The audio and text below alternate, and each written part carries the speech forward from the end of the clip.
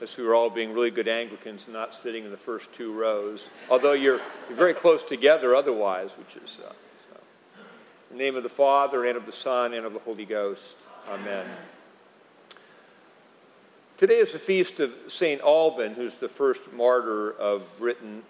The story on St. Alban, there's lots of legends, but the basic story seems to be that during one of the persecutions that broke out in the early church, late 200s, early 300s, not exactly sure of the date, he sheltered a priest who was fleeing from persecution, and when it was discovered that he sheltered the priest, he let the priest go and was arrested in his stead, and then was constant in his faith and suffered martyrdom for his sheltering of this priest. And the story of St. Alban is he may not have been a Christian when he began to shelter the priest, so it may have been during the time that the priest was with him that he came to faith.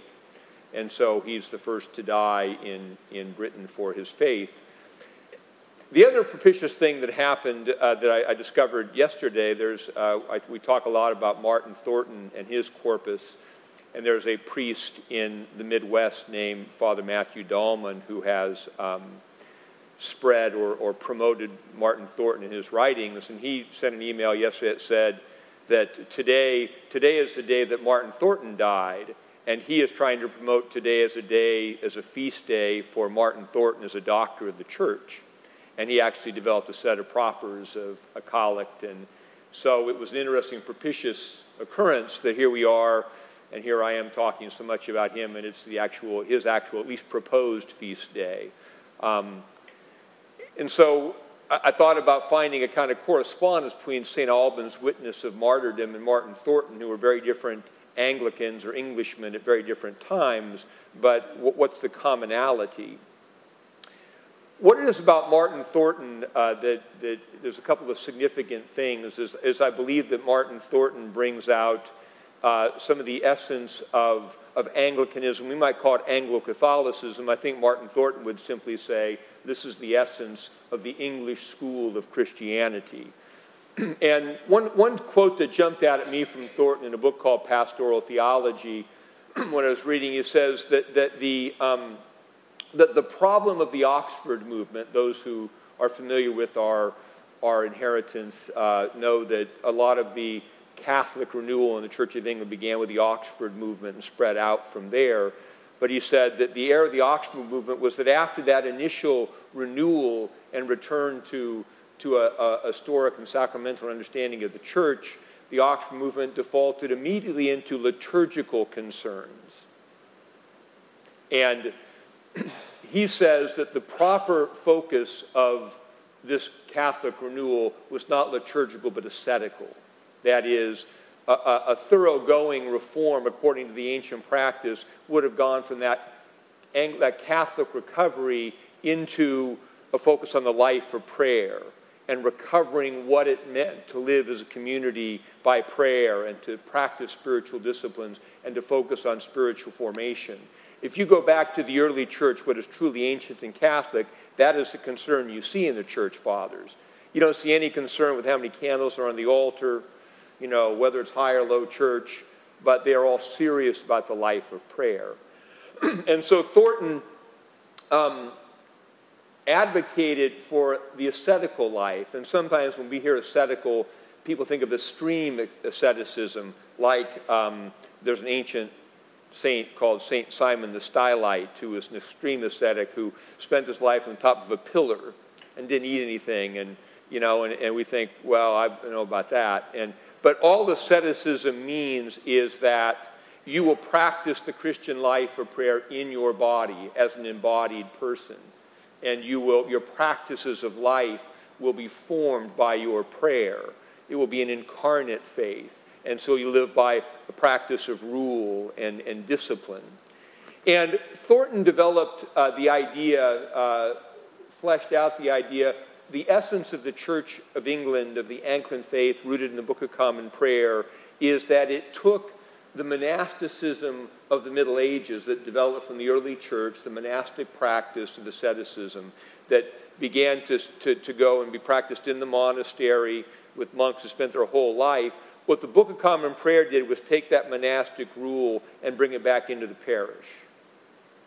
And the Book of Common Prayer is the rule of St. Benedict to be lived by a parish in community.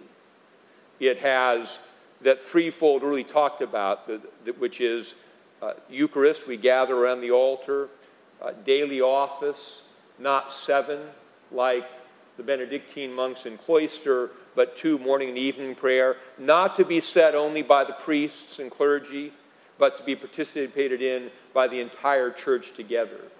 And one of the things that Thornton advocated for in his book, English Spirituality, is that a characteristic of Anglicanism is a common rule of clergy and laity.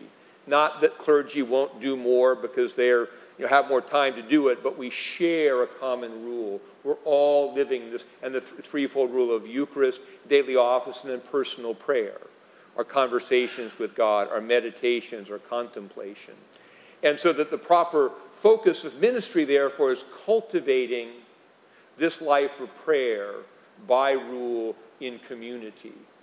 And Thornton contrasted that focus of the life of prayer by rule in community with what he called multitudinalism, which he saw beginning in his day, which is late 20th century, and we see everywhere now, where the focus of the church is to bring people in, market, get a bunch of people to come. And then you're doing well if you got 3 times as many days you had before. And the church is assessed by its numbers.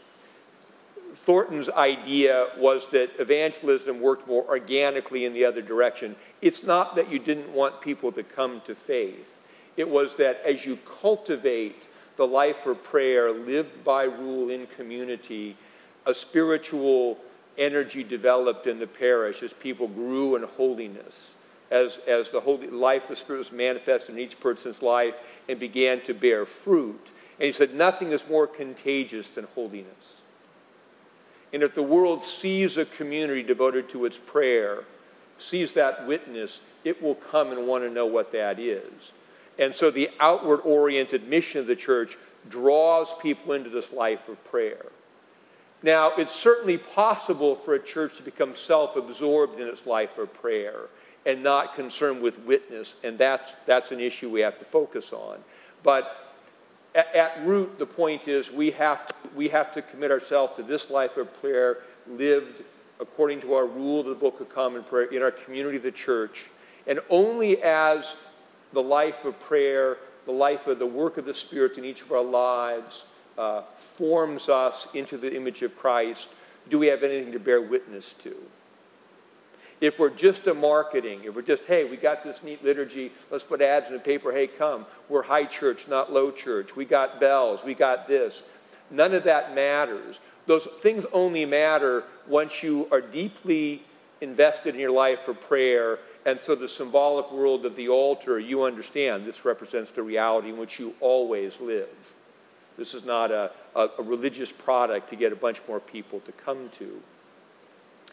So for me, as I was contemplating the correspondence between St. Alban and Martin Thornton, who now share a feast day, at least, and I'll certainly be an advocate for the Martin Thornton Day, we're not going to be probably, unless we go overseas and live somewhere, going to be called to die for our faith. You're probably not going to be hauled before the judge who asks you to deny Jesus.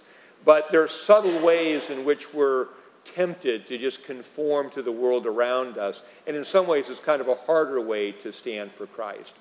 Sometimes it's easier to just say, hey, are you in or out? Say I'm in, okay, off with your head. Our martyrdom is subtle.